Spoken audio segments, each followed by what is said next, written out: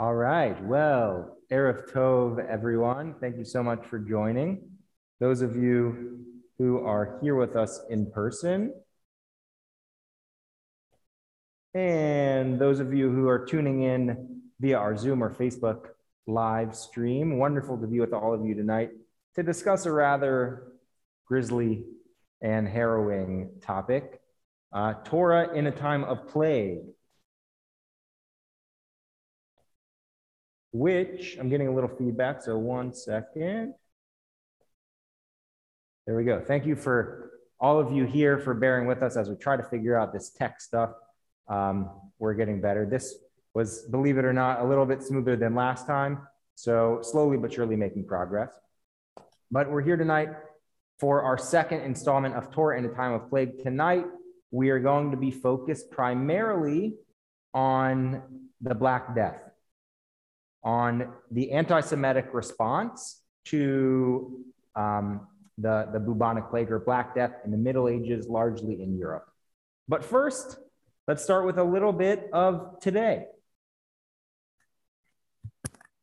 And what an uplifting image that is, right? So for those of you who joined us last time, you know that is not just a scary Halloween costume. That is, in fact, an Italian plague mask, an Italian plague suit that was worn by doctors in Italy, or developed by doctors in Italy. Sorry, everyone. It was developed by doctors in Italy during the Black Plague. So let's fast forward 600 years, 700 years to today. This was a picture taken in the United States just last year in March or April of 2020. Those of you in person, I don't know if you can see that up close on the Zoom screen. You should be able to see. What is the real plague? The Jew, the Jewish rat, in fact. That's an image, a theme that we will return to. What is this? This is also a internet meme from the past year and a half. A Trojan, I'll deconstruct the metaphor here. A Trojan horse whose head is COVID with a Jew in the belly of the beast, let's say. Also a Jewish guardian. What do you call this? Being very conniving. And they're sneaking COVID into the world. So even though both of these themes are 8 centuries old, the notion of Jews spreading the plague, which we will go into in depth in just a few minutes, some things never change, right? Even 700 years later, we are still being blamed for plague and disease. Like I said, some things never change. So this is actually a medieval drawing of the 2,000 Jews killed in Strasbourg, which was at the time Germany, still part of wasn't a Germany as we know it, but a part of what is today Germany. 2,000 Jews that were killed on February 14th, 1349, in what's known as the Strasbourg Massacre. They were accused of poisoning the wells, which we'll get into in just a moment, and causing the Black Death.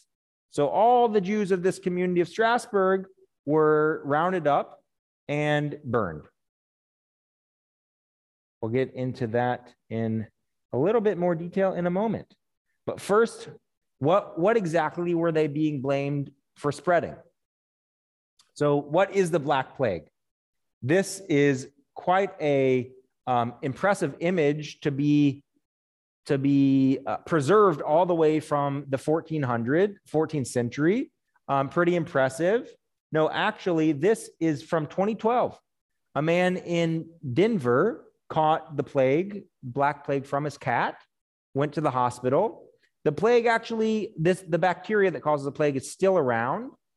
You hear about outbreaks now and again, largely in Eastern Europe. I actually read about one last year. A kid was bitten he was out hunting and he was bitten by some kind of varmint and got the plague and actually died. Thankfully, this was caught early enough. You can see, though, why it was called the Black Plague, right? His hands are and feet, which we can't see, totally turned black. And here's a description of the Black Plague. It's caused by the bacterium Yersinia pestis. My Latin is not great, so sorry if I butchered that, which during the 14th century was carried by the black rat and transmitted by the tropical rat flea, which jumped from rats to humans, infecting them with the disease. What happens next? The infected person soon suffered from fever, seizures, and the characteristic painful swelling of the lymph glands. And that swelling was called a bubo, which Boccaccio described in the Decameron as large as a common apple. Imagine your gland swelling to the size of an apple, and an infallible token of approaching death. So this was quite a nasty disease. We think COVID is bad, and of course it's bad. Hundreds of thousands of people in our country have died. So it's really quite a nasty disease. Killed over 25 million people across Europe from 1347 until 1351. And that was, by some estimates, between 40% and 60% of the entire population of Europe was killed. So COVID has a case fatality rate of about 0.5%, we think, about somewhere between 0.1% and 1%, depending on the data you look at. Bubonic plague in this time period, without antibiotics, crazy what a little penicillin will fix, killed about 50 to 60% of the people who got the disease. So really, it's hard to imagine, after all that we've been through this past year and a half trying to avoid this plague, it really puts it into perspective, what that must have done to their perspective, to knowing that at any moment they could be struck not only with something that would kill them, but that would clearly cause immense suffering in the little time they had left. So on to the next cheery slide. Who decided to teach this class? Like, I don't know. It definitely wasn't a positive Paul, I'll tell you that. So why Jews? Oh, well, what I didn't mention on this past slide, which I'll say now, is that this killed 50 to 60% of Europe. What were the Europeans thinking about where this plague came from? They didn't have PCR tests. They didn't know where the plague was from. And so I just want to read briefly from one idea. This is from a book called Jews and Judaism in the Middle Ages by Theodore Steinberg. And I think he gives a nice introduction. He says that one explanation of the plague was that God was punishing the people, an understandable position that required people to accept responsibility for sinfulness, even though they didn't quite know which sins they were being punished for. So we talked about that a lot last time. We'll talk about that a little bit at the end, the theological implications of plague. If you believe that God controls what happens in the world and then a plague happens, you certainly probably think that God's causing the plague, right? But there's another explanation. The other explanation, Steinberg says, in places where there were Jews, unlike England, where the Jews had already been expelled, was that the Jews were poisoning the wells. Again, Steinberg says, this explanation lacked a certain cogency. Jews, like Christians, died from the disease, and the plague raged in places where there were no Jews. Nonetheless, the people who lived in fear and panic, the explanation made sense. God was not responsible. They were not responsible. And the Jews, who were their enemies, were responsible. So easy for the Jews, who people already didn't like, and we'll talk about that right now, to be the scapegoat, to take the blame. And as we see, this is actually a trend that continues throughout all plagues Oftentimes the Jews get blamed, as we were today. But every plague, even today when we have science, every plague has a scapegoat. And for much of history, that scapegoat has been the Jews. So why did people already hate the Jews? And maybe not everybody hated the Jews, but there are certainly animus throughout Europe against the Jews. So let's back up. Why did the Jews first come to Europe in the first place? We were pretty happy in the places that we had moved since we got expelled by the Romans when the temple was destroyed in 70 CE of this common era. We'd gone throughout the Middle East, through Egypt, Alexandria, of course. The big cities before the Middle Ages where Jews lived were in Babylon, were in modern day Iraq. The great houses of worship, the great study halls were in Pumba and Sambatita. The height of culture was in the Middle East. But in the early Middle Ages, maybe around the 10th century, Jews started getting invitations to move to villages in Europe. Shum is where Ashkenaz started, 3 cities in what's modern day Germany. Why did they get invited to these places? Largely because Christians, they believed it was against their religion to lend money at interest, but Jews could. We didn't have a problem with that.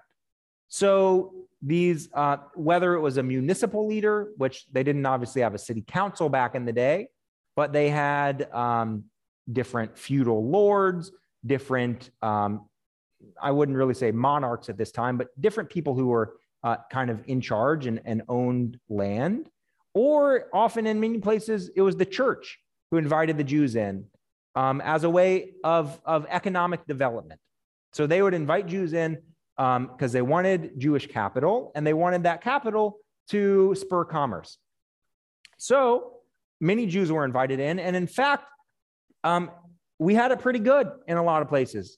We were able to prosper because even though we were prohibited in many of these charters that granted Jews not only access but protection from the ruling class, not only did we have protection, but we did well.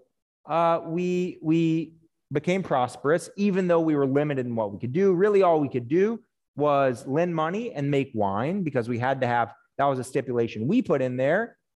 One of the kosher rules for kosher wine is that Jewish people have to make their own wine. And so that was an exception that was given. So essentially all we could do was grow grapes and lend money.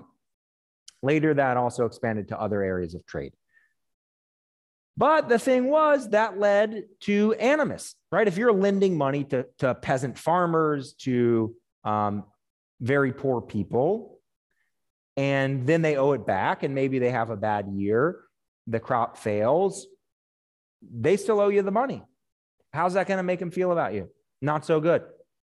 Additionally, Jews from a very early period were literate. We taught our children to read so that we could study Torah, we could study Jewish law, etc.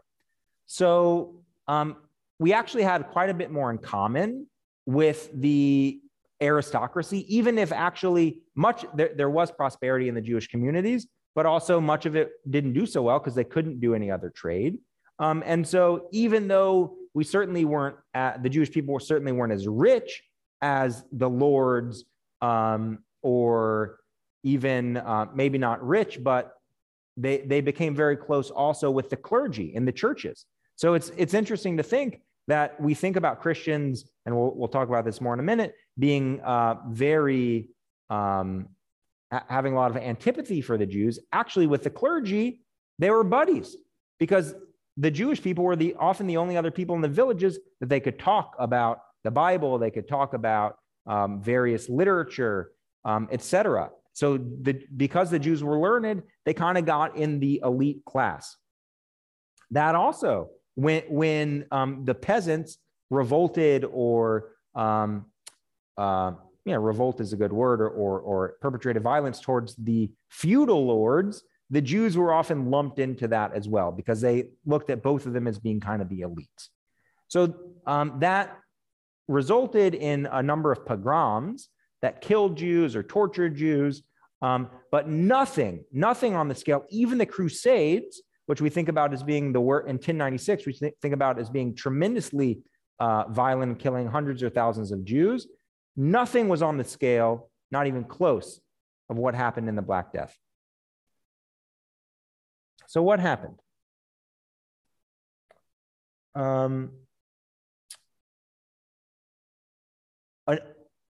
Another reason, before I get into what happened to the Jewish communities, let's talk for a moment about why specifically Christians took on this, and the Christian neighbors took on this perspective of blaming the Jews. So the obvious scapegoat, we'll come back to this, was the notion of poisoning the well. So the Christians believed that the Jews were poisoning the wells, the rivers, the wells, and that was making everyone sick. Let's see Steinberg, page 74. Oh, I just read that about they believe they were poisoning the wells. That was an introduction, but let's see an actual take on one of those. This is from Joshua Trachtenberg, The Devil and the Jews.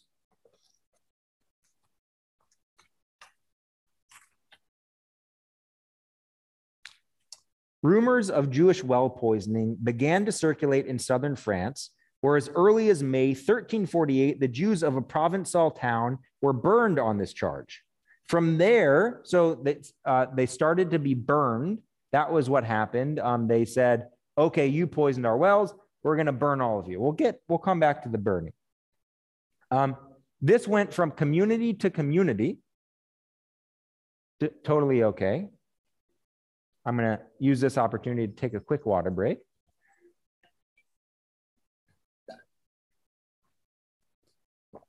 Thank you. I was thirsty. So from there, it spread from community to community. And we'll come back to this. This is actually fascinating about what the Christian leaders did. But I want to, where is this? Okay. Jacob Rader Marcus, who is the teacher of Rabbi Greenstein. He was the founder of the American Jewish Archives and one of the greatest Jewish historians of the 20th century. Jake Greenstein is, I believe, one of his namesake. He's Jake Greenstein's namesake. He writes, and this is really the textbook on Judaism in the Middle Ages. This is the classic work, The Jew in the Medieval World. He writes that the reason why this whole rumor about poisoning the well got started was because in one community, the plague was happening. They were looking for an excuse. They got some Jews and tortured them and said, why is this plague happening? And of course, as we all know, under duress of torture, you'll say anything. And so these two Jews confessed to poisoning the wells. Let's read. This is actually a document of the confession of a guy named Agamet of Geneva, this is a transcript of his confession. It says, Agamet the Jew, who lived in Geneva, oh, by the way, from 1348. So Agamet the Jew, who lived in Geneva and was arrested at Châtel, was there put to the torture a little, and then he was released from it. And after a long time, having been subjected again and again to torture, he confessed in the presence of a great many trustworthy persons who were later mentioned. Blah, blah, blah. They talk about the people who were there for the torture. And they accuse him. They say, we have been informed that you are going to Venice to buy silk and other wares.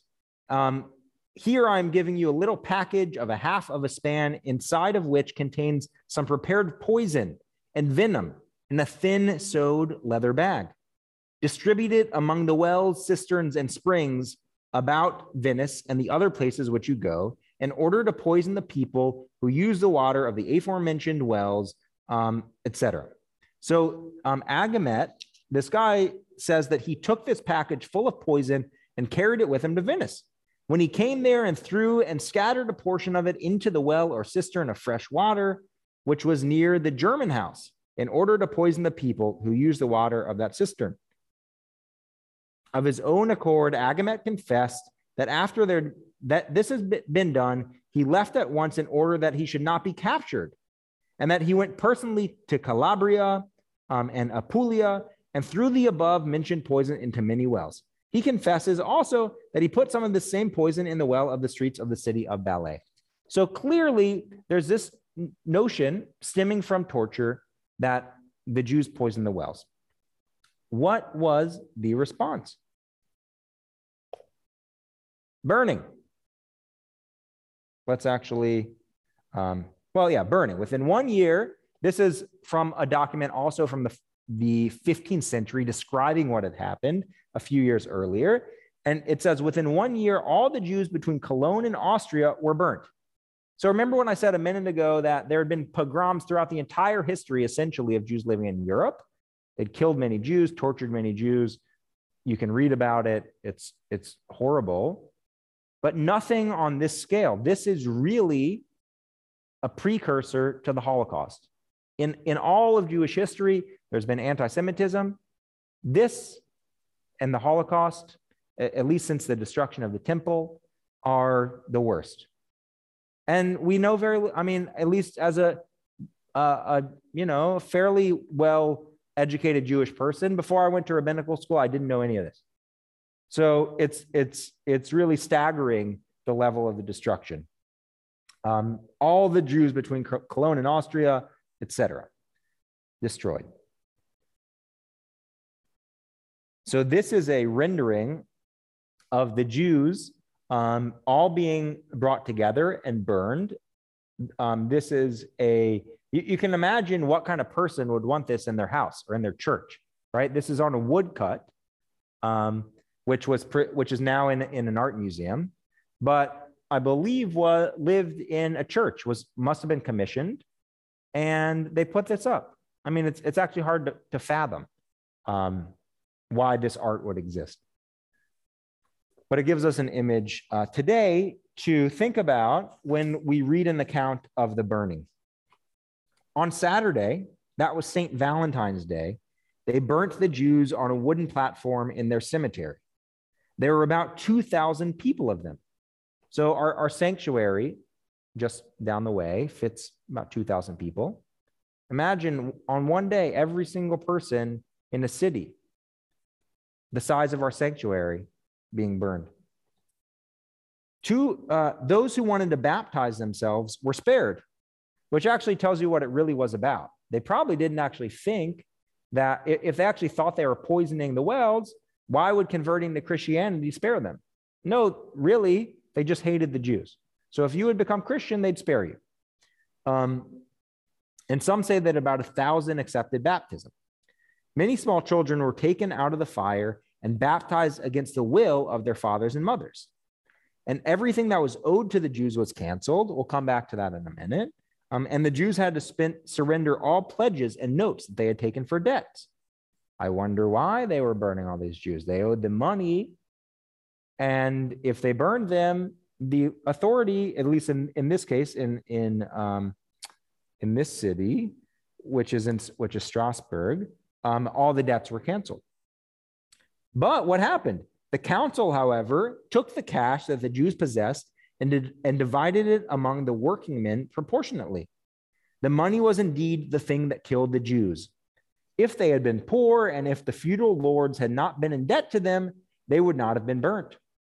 After this wealth was divided among the artisans, some gave their share to the cathedral, to the church, on the advice of their confessors. Thus were the Jews burnt at Strasbourg. And in the same year of all the cities in the Rhine, whether free cities or imperial cities or cities belonging to the lords. In some towns, they burnt the Jews after a trial, in others without a trial. In some cities, the Jews themselves set fire to their houses and cremated themselves. So we actually know that when Jews thought that the other people were coming, instead of being tortured, instead of perhaps their wives or children being raped or murdered, they decided to take it on themselves and burn themselves, which is really a horrible thought. Reminds, of course, of those who know the story of Mount Masada. It's quite a similar story. So another reason why the Jews were burned was because of this notion, we'll come back here, that not only did the Jews cause it, but how do they know that they caused it? In addition to the confessions, there is this notion that still exists today, that Jews fared better, in the plague. And I actually had heard this. I don't know if any of you had heard this or any of you had heard this, but I had always heard that Jews did better, that we died at lower rates than the other people because of various reasons. Why? Let's just read quickly a couple of, don't read the bottom part, but a couple of reasons. One, God loved us. We are the chosen people. God protected us. Another reason, hand washing. We, of course, as part of our traditions of purity, wash our hands multiple times a day. People thought maybe that would be the saving grace, or the fact that because we lived apart from other communities, we didn't live among the Christians so much. We were, by design, we were isolated, not quite in ghettos as we thought of them later in Europe, but definitely lived separated. And so maybe they said, oh, plague didn't make it over there. In fact, the vast majority of scholars think it's false, think it's total nonsense. We certainly have accounts of, here, let's read this. This is from the preeminent historian of the Middle Ages. I think Gratz, someone can correct me if I'm wrong, if you know. I believe he is late 19th century, but I could be wrong. And so he is this historian. There's actually a Jewish graduate school named after him, and to this day. And he perpetrated, or he continued on this myth. So let's see what he says. He says, the Black Death had indeed made itself felt among Jews, but the plague had visited them in a comparatively mild form from the Christians, probably on account of their greater moderation, whatever that means. They didn't drink as much, I don't know. And the very careful attention paid to their sick. That is a mitzvah, to visit the sick. Thus, the suspicion arose that the Jews had poisoned the brooks and wells and even the air in order to annihilate the Christians of every country at one blow. So this is what Gratz says, our own Jewish historian. He says one of the reasons why this well thing, poisoning the wells, took off was because people saw the Christians dying everywhere, but the Jews weren't hurt. This is also from a modern scholar of the Middle Ages, Norman Cantor. He says popular belief was that the Jews were responsible for the Black Death, as we know. He says that belief was inspired, or at least exacerbated, by a visibly lower incidence of the plague among Jews due to the personal cleanliness, good housekeeping, and highly selective diets, or kashrut, the kosher laws. So in a way, we know this about a lot of things in Judaism. We think, oh, because we didn't eat pork, we were clean because the pigs rolled around in whatever pigs roll around in. I can't say that word in the sanctuary, in the chapel. Because of that, we fared better. According to most scholars, that's a bunch of hullabaloo. Why? Well, we know we have records that the Jews, if they managed to escape their Christian neighbors, died of the plague quite a bit. We have a lot of records of Jews dying of plague. And so this guy, the dean of the Divinity School at UChicago, says that he doesn't know of any credible evidence to that effect. No credible evidence that the Jews died at lower rates. Why? what is incredible? What is not believable about this, these scenarios? Well, first of all, and I want to read a little thing, or I'll just explain it. First of all, just like remember when COVID got started and we were all wearing gloves and we were all using hand sanitizer all the time, and we thought, oh, it's what's called fomite spread. You get it from touching surfaces, and then you touch your mouth or your nose, or your eye, or whatever, and that's how you get COVID. Now we know it's theoretically possible to get it by touching, but in all likelihood, over 95 or something like that % of the cases are spread through the air, aerosol transmission or airborne particle transmission. We know now how the Black Plague is spread. It's not spread through touching of the hands or anything like that. It's actually spread, as we read at the beginning, from these fleas that bit these rats. The rats got the disease. The fleas bit the rats, had the blood of the rats, then bit human beings, and that's how it passed. Just like yellow fever epidemic, which we're going to talk about at our very next session, our very last session. I'll just give a quick plug for that. If you're not already just jumping out of your chair to learn more about the history of plagues. In our last session, we'll talk about the 1873 and 1878 plague of yellow fever that afflicted Memphis, Tennessee, where over a third of the people who stayed died. And Rabbi Samfield, our very own rabbi at Temple Israel, also stayed and ministered and tended to and buried hundreds of people, Jews, non-Jews, all types of people in Memphis. Fascinating history. That is also Walter Reed. You may have heard of his military hospital. We'll talk about this next time, but just a quick plug. He was an Army doctor. He actually discovered, along with a team of people in the Caribbean, that it wasn't spread due to filth, due to the, what's it called? Not the cleanliness hypothesis, I can't think, there's like a scientific term, but it's not spread due to filth or dirt as was previously thought. It's actually spread when a mosquito bites you and the mosquito has it in the blood that they have. They bite you and they transmit it blood to blood. So in a very similar way, although that's a virus, the Black Plague is a bacteria. It's actually spread from animal contact, nothing to do with hand washing. So we know that it's total nonsense that the Jews fared better because of hand washing. Also, there's no real reality that pigs maybe spread the virus because the fleas were different.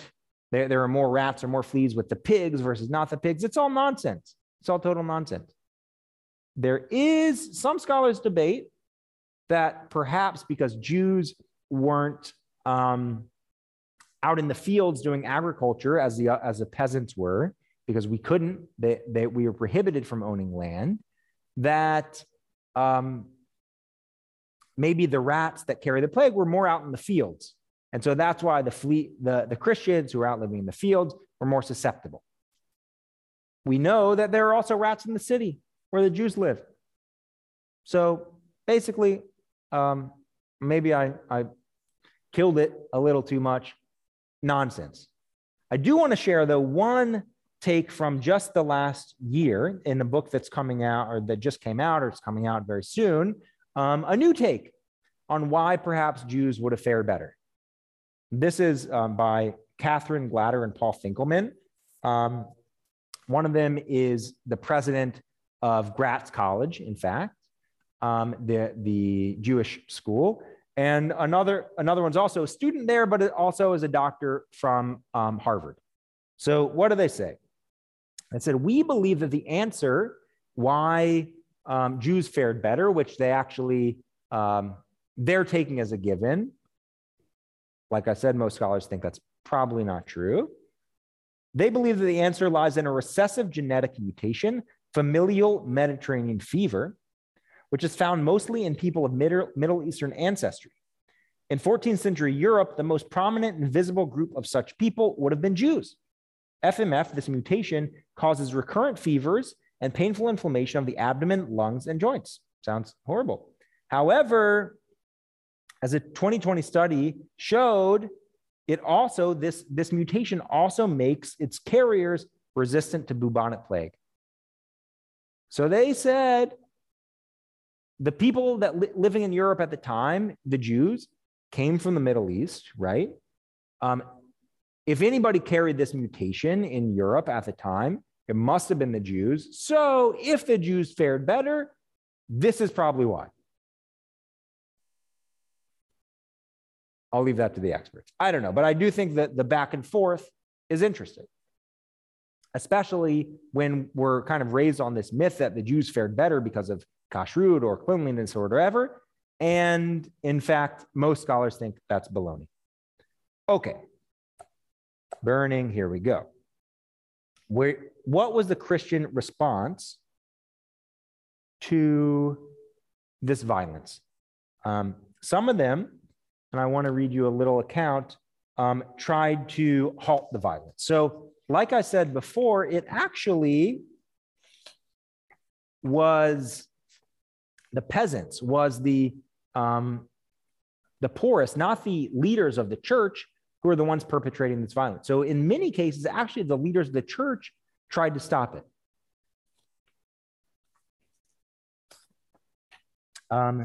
Pope Clement VI issued several decrees known as papal bulls, B-U-L-L-S, I think I'm pronouncing that right, which is like just a papal order, like an executive order that the president would sign, attempting to put a halt to the Jewish violence, to the anti-Jewish violence.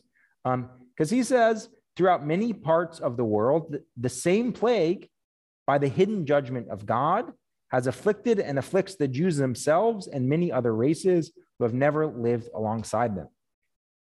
He's saying if the Jews are getting, this is the Pope, by the way, the Pope says if the Jews are getting the plague, and in places where no Jews exist, they're also getting the plague, how can you logically blame the Jews for giving all of us the plague?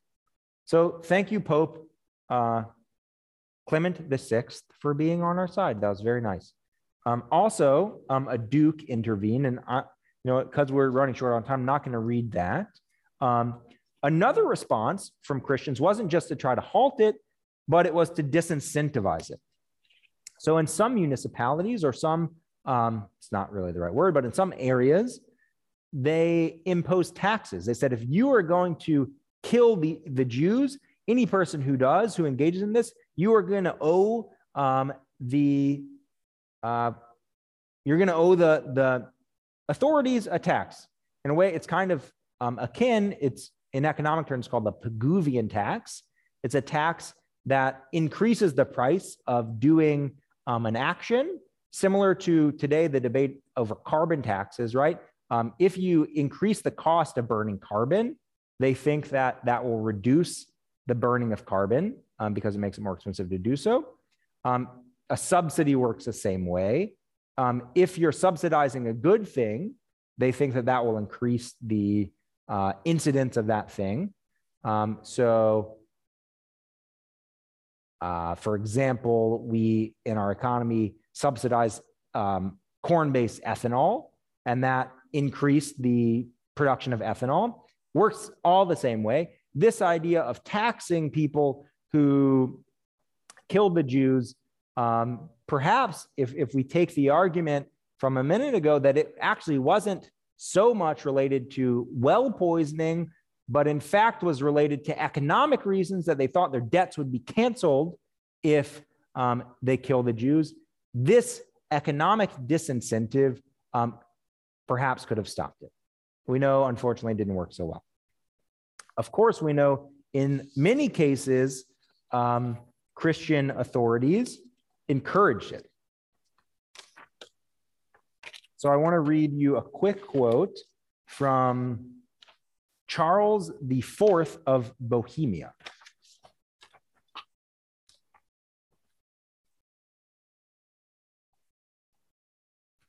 Okay. So On the other hand, the enlightened Emperor Charles IV of Bohemia, known for his cultural development of Prague and Central Europe, was less equivocal and hardly a beacon of rationality when it came to Jews. Instead of protecting them in advance of the persecutions, he made arrangements for the disposal of Jewish property and granted immunity to leading burghers, bishops, and knights at Nuremberg, Regensburg, Augsburg, and Frankfurt, so that they could direct and engage in the execution of Jews there. Further, after the massacres, he canceled debts owed to Jews by local elites in many other towns across German-speaking territories. So here, on the one hand, you have the Pope, you have other leaders trying to stop it, and then you have people like this guy, Emperor Charles IV of Bohemia, not only trying to encourage it, but himself trying to profit from it. Not good stuff. Not good at all.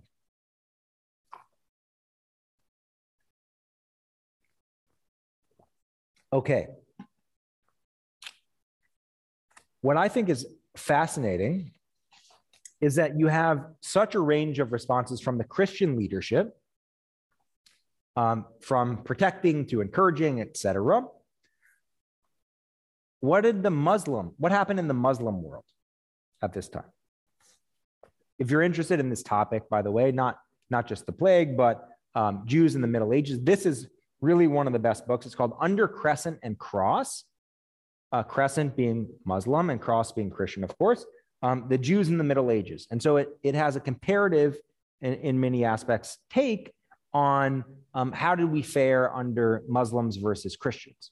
And though you might not know this from today, when we think about the conflict in Israel or in the Middle East as being a religious conflict that the media oftentimes likes to paint as going back centuries, a conflict stretching millennia. The Jews and the Muslims have always been at odds. Like the notion that Jews fared better, nonsense. In fact, in the Middle Ages and much of history, almost all of history, we fared much better under Muslim rule than we did under Christian. So let's see what this book says. Whether their persecution is measured in terms of expulsion, murder, assault on property, or forced conversion, the Jews of Islam did not experience physical violence on a scale remotely approaching Jewish suffering in Western Christendom. By and large, even when dhimmis, which is, a dhimmi, and Micah, Rabbi Greenstein talked about this in his class a couple months ago on how Jews fared in the Christian world and the Muslim world. A dhimmi was a group of a minority, like a special minority group. So we couldn't do all of the things that the majority could, but we also had this kind of special status. That's what a dhimmi was. So by and large, even when dhimmis as a group experienced growing oppression and persecution in the post-classical period, the grim conditions found in Europe were not matched. The Black Death, blah, blah, blah, we know this, witnessed massive pogroms against the Jews. The Black Death ravaged the Islamic world as well, but nowhere in the Islamic world did people blame the Jews, let alone try to eliminate them.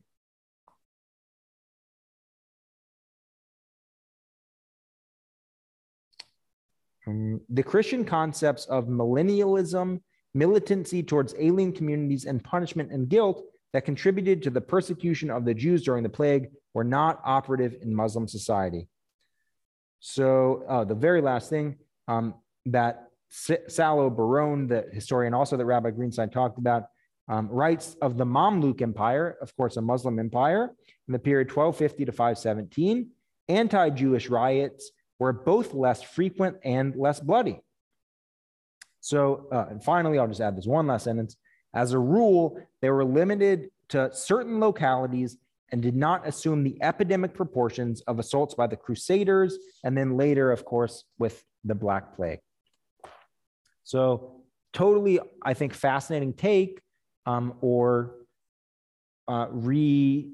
reframing of the history between the Jewish people and the Muslims.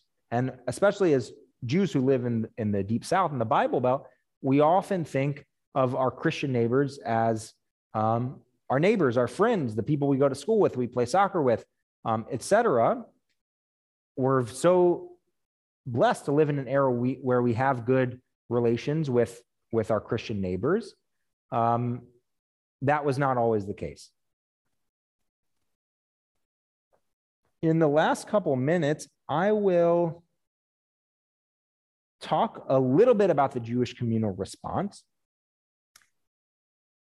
One of the ways throughout our history that we have responded to communal catastrophe was lament, was literature and the writing of a lament. What is a lament? It's like a dirge, but it's on behalf of the entire community. So it's like a poem of mourning. Excuse me, but on a almost existential scale. Can anybody think of a poem or a piece of literature in our history that is a similar well-known lament about something horrible that happened? I'm not going to put you on the spot. I want you, those of you watching at home, those of you here, we have a book we read every Tisha B'Av, one of the books of the Bible, Eicha, Megillat Eicha, or Lamentations. The Christians also have it in their Bible. But Lamentations laments the destruction of Jerusalem and Israel and the horrible, horrible things that happened to the Jews. I'm not going to spoil it. Come back to Temple on Tisha B'Av. You'll hear what happens, or just open up your Tanakh. But that was lamenting the destruction of the first temple in 586 BCE. But throughout our history, whenever horrible things have happened, one of the ways that we've coped with them was to write a lament. So we have two laments that are extant, that remain, that were preserved, and we have today. I'm not going to read them because we don't have time, and because you probably don't want me to read them. But one thing I think it's cool is that in many communities, that lament, one of them, was preserved in the Tisha B'Av liturgy, was said year after year on Tisha B'Av, commemorating what happened in the Black Plague. And one of the things I just want to touch on is that one of the things that they do in this lament is ask God for forgiveness. Not only do they say, woe is me, these are the horrible things that happened, they say, God, whatever caused you to do this to us, please forgive us.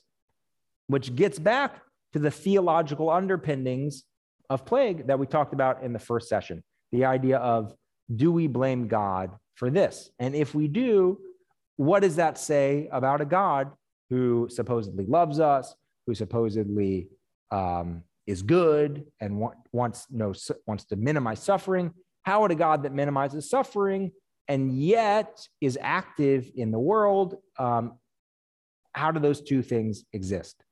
So if you ever come to any of my God classes, you'll know that many modern theologians reject that notion that there can be, that God is active in the world and that God loves us. So many choose to reject the notion that God is active in the world, that God is actually involved in our lives, and keep the notion that God loves us. If the two can't go together, or that God is good, leave the God loves us aside, but that God is ultimately good. So if the two are in conflict, if God is all powerful, all knowing, and all good, and then bad things happen, many modern theologians choose to reject one of those three things, and they reject that God is all powerful, that God gets involved in our everyday life. We are out of time. I'm happy to stay if there are a few questions, either here or for those of you on Zoom. Those of you on Facebook, feel free to type a couple questions in the chat. If you have them, I'm happy to go back and message you later. But if if you need to drop off, feel free to drop off. Those of you who are here, if you want to go home, go ahead and get out of here, grab some dinner. Ajay, would you mind taking us off of Facebook? Thank you so much to everyone who tuned in on Facebook. Those of you on Zoom, if you want to leave, Laila Tov. Thanks for being here. Join us next time for Torah and the Time of Plague, Part 3. The date is December 15th, right back here in the sanctuary, 7 to 8 p.m. in the chapel, 7 to 8 p.m. Any questions?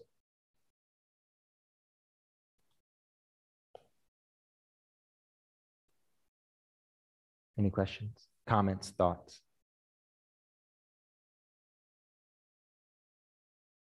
Yes, Mimi.